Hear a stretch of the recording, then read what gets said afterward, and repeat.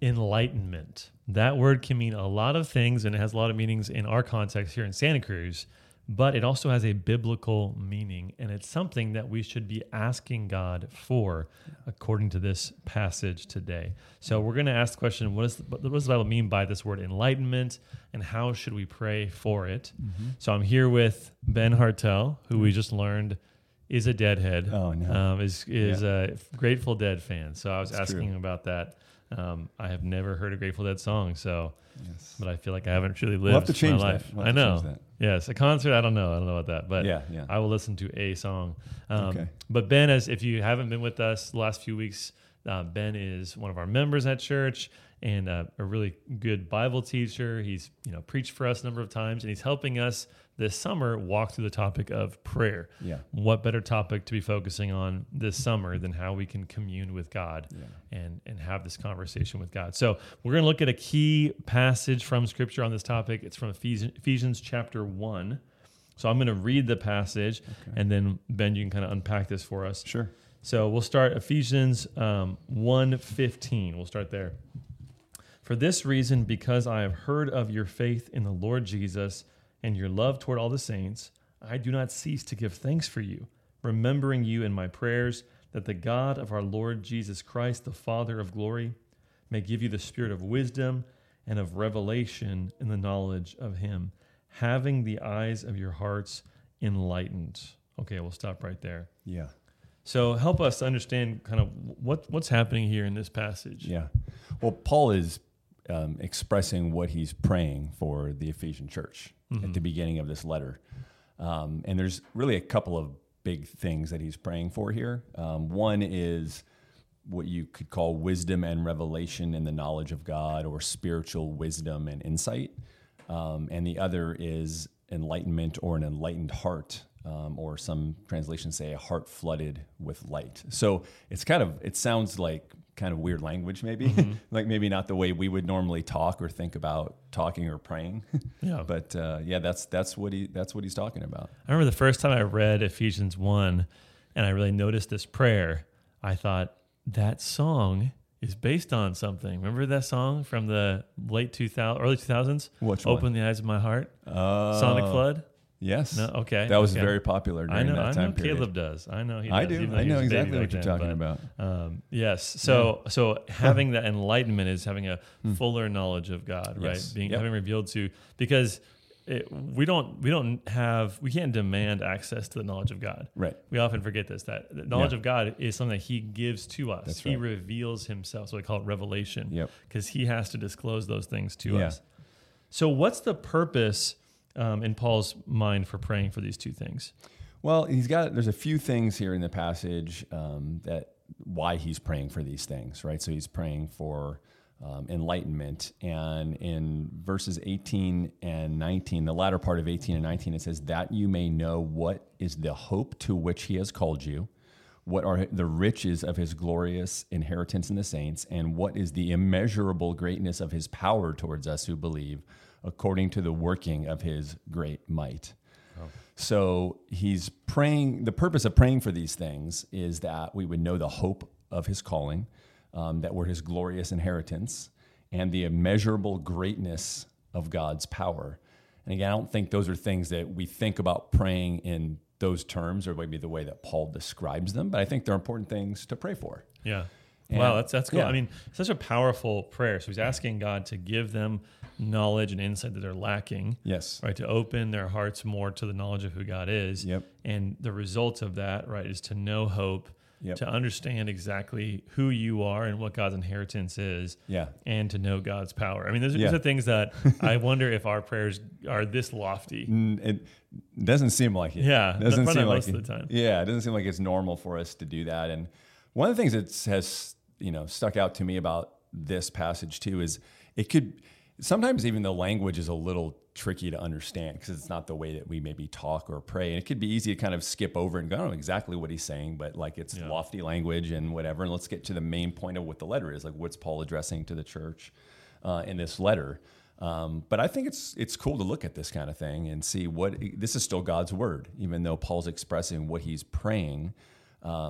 this is important stuff. So, and I think we can pray the same things. We probably use different language. We Yeah. might not use the exact same language as Paul, but I think we can pray for these things too. That's good. Yeah, and I think I just you reminded me of when I was a kid, and I would hear the pastor pray, because sometimes I would be in service with my parents, and just thinking essentially this is sort of just flowery language, or it's just kind of like complicated sounding.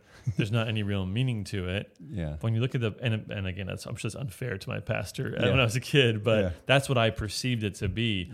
And so it's easy to do the same thing here, to say, oh yeah, Paul prays at the beginning. Let's get to the stuff, the meat of it. But Paul's setting up in Ephesians for his entire argument for the book, and all of his theology and all of that comes from this prayer. And we see this in the opening of Ephesians 2, where he's trying to set their sights higher onto who God is, how he's called them, all of that reality. But it's an easy thing to take for granted. Well, I think just prayers in general, we can get so used to them. It's kind of like prayer is something you do before you do something else, before you eat, or before you preach, or before you open your Bible. Or so the band can get back up on stage. Because you got to have some time in there, like a buffer or something, right? But and we joke about those things, but I guess my point was you can kind of skip over that part of it. And it's like there's prayers in the Bible that are God's word, and we can learn from them, and we can learn how to pray that type of prayer, for those types of things, but maybe not in the same words. The words aren't magic anyway. It's not like if you pray the exact right words that Paul uses, that what he's praying for will happen because you use those words. For sure.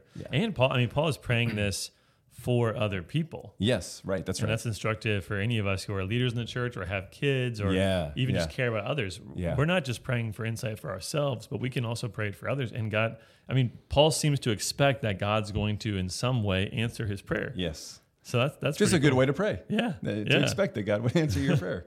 That's great. So let's get into it more. So we see that there's a Thanksgiving focus here, right? Yeah. That's pretty common in Paul's prayer, isn't it? For sure. Yeah. It says that he doesn't stop giving thanks for them, or doesn't cease giving thanks for them. And he talks about that in 1 Thessalonians 5 also, where he talks about praying constantly or without ceasing or all the time. And of course, I'm sure someone's going to ask, like, wait, how do you do that? It sounds impractical. Yeah, you could, and I think you could look up and go, well, I can't do that. I don't have time to do that, but I would never stop praying. It's just to be a regular prayer, I guess, to pray continually. He wants this church to know that he's praying for them regularly. And he's praying things like this for them regularly because he's thinking about them and he cares about them. And he's bringing requests to God on their behalf regularly. So that's all it is. That's great. That's good. So, and let's look at some more about this. So let's look at the idea of spiritual wisdom and insight. You kind of touched on that a little bit. Yeah. But what is that all about? It's really just about getting to know God more fully and more deeply. Again, he uses maybe loftier language to describe it. But I think maybe for people that have been Christians for longer or walk with the Lord for longer, it could they, not on purpose, but you could become maybe satisfied with how well you know the Lord. You've been a Christian for 30 years. You've read your Bible so many times, heard so many sermons. You feel like you really know the Lord, but we never get to the bottom of how deeply we can know the Lord. And so to always pray for a deeper, more intimate knowledge and relationship with the Lord is great. Man, yeah. And I wonder if for those of you who are listening, if that's your mindset, is to say, I want to know God more. I want to love God in a deeper way. And so I'm going to ask God for the strength to do that. It's easy on one hand to get content with your walk with God, your knowledge of God. On the other hand, it's easy to want more of God, but to think that your doing is going to be definitive in that process. I got to study hard. All those things are important. They are. But have you simply asked God to give you more insight into who he is? Yeah, absolutely. And the spiritual wisdom and insight to know God better that Paul's praying for comes from God. I think that's what you're saying. It doesn't come from us. It's something that God provides that we should ask for. And maybe not just assume that if we continue to check the boxes and go through the things as we get older and walk with the Lord longer, that we'll somehow know God better. We can pray that God would help us to know him more deeply. That's good. Yeah. That's good. Talk to us a little bit about this idea of God's glorious inheritance in the saints. That's a strange phrase for a lot of people. What does that mean? Well, what he's really saying here is that he's talking about how God views us. That Saints meaning that Christians, really, not a word that we would normally use to describe ourselves, probably. In today we probably use a saint as somebody that, is in a certain way accomplished something or, whatever. That's not really what this is talking about. But what we can do is pray to see ourselves how God sees us. That we have this glorious inheritance, which is a relationship with Him where there is no end to it, no bottom to it. Yeah. It will go on forever, the eternal life that we have and the future that we have, and we can pray to comprehend that more deeply. Yeah, so there's two ways to take this phrase, and I'm curious which one you would land on. Both seem equally plausible linguistically, right? But one is to take it as there's some sort of glorious inheritance within us or that God gives to us. Mm-hmm. The other would actually be that the saints are Christ's inheritance. Right. And I've heard both defend it. I don't know if you have a I don't. I think you could make the case that it kind of fits with both, really, or either. I don't think either one is wrong. Yeah, I would say. Yeah, which I would agree with. Yeah. I kind of tend towards that the saints are the inheritance. Yeah. In this verse, that are Christ's inheritance. Mm-hmm. Yeah. But I think either one is possible, and either way, you see the immense value that God's placed on us, that we are His treasure, and that therefore, either way, the implication would be that God's going to give us everything that we need, infinite wealth, infinite, joy in eternity with Him. So both, end up having the same, I think, application. Yep. But anything else we should see from this passage? There's so much here that we could talk about.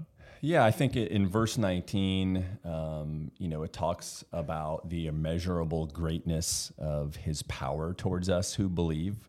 Another crazy sounding phrase or whatever, but just a reminder that God's power goes beyond the limits of our imagination. Of course, God Himself goes beyond the limits of our imagination. He can do more than we could ever ask or think.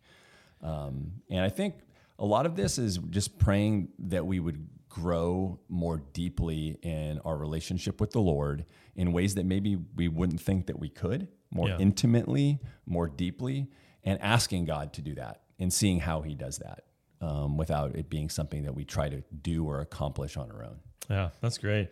And I love the way the passage wraps up. Again, this lofty language that's part of Paul's prayer here. Let me read the rest of it. Yeah. Starting in verse 20. Well, I should start in the end of verse 19. It says, according to the working of His great might, that He worked in Christ Jesus when He raised Him from the dead and seated Him at His right hand in the heavenly places, far above all rule and authority and power and dominion, and above every name that is named, not only in this age, but also in the one to come. And He put all things under His feet and gave Him as head over all things to the church, which is His body, the fullness of Him who fills all in all. Yeah. So we end with this cosmic view of Christ and of what His resurrection accomplished, right? That He is now at the right hand of power above every power in this world. So nothing is above Him. And then He's head over all things to the church. So He's the head of the church, but really the church is where that reign is going to be coming from. Right. And where His body, it says the fullness of Him who fills all in all, which is an incredible statement that, boggles the mind to think that the church could be referred to in that way as the fullness of Him who fills all in all. Yeah. But we see that, so part of the reason Paul has this confidence is because he sees Jesus in His reign, and he sees that He's working now through His church. So what an amazing thing to say, we can ask for power, for insight, for all these things, because God is working powerfully through His church, whether we want to see it or not. It's awesome. Yeah. So awesome. I thought you have a D.A. Carson quote here. I think it's a great one to end with. I love it. Yeah, let me read that. It says, we will never grow in the knowledge of God the way we ought if we do not ask God for things such as these, talking about what we've been talking about here. Brothers and sisters in Christ, we will sometimes come to places where as we try to think about God, we will conclude that these things are way beyond us, that we cannot take them in, that we cannot comprehend Him. That is why we must pray. I love it. Yeah. That's great. Well, what a good note to end on. We'll be diving into some more topics on prayer soon. So looking forward to it. Awesome.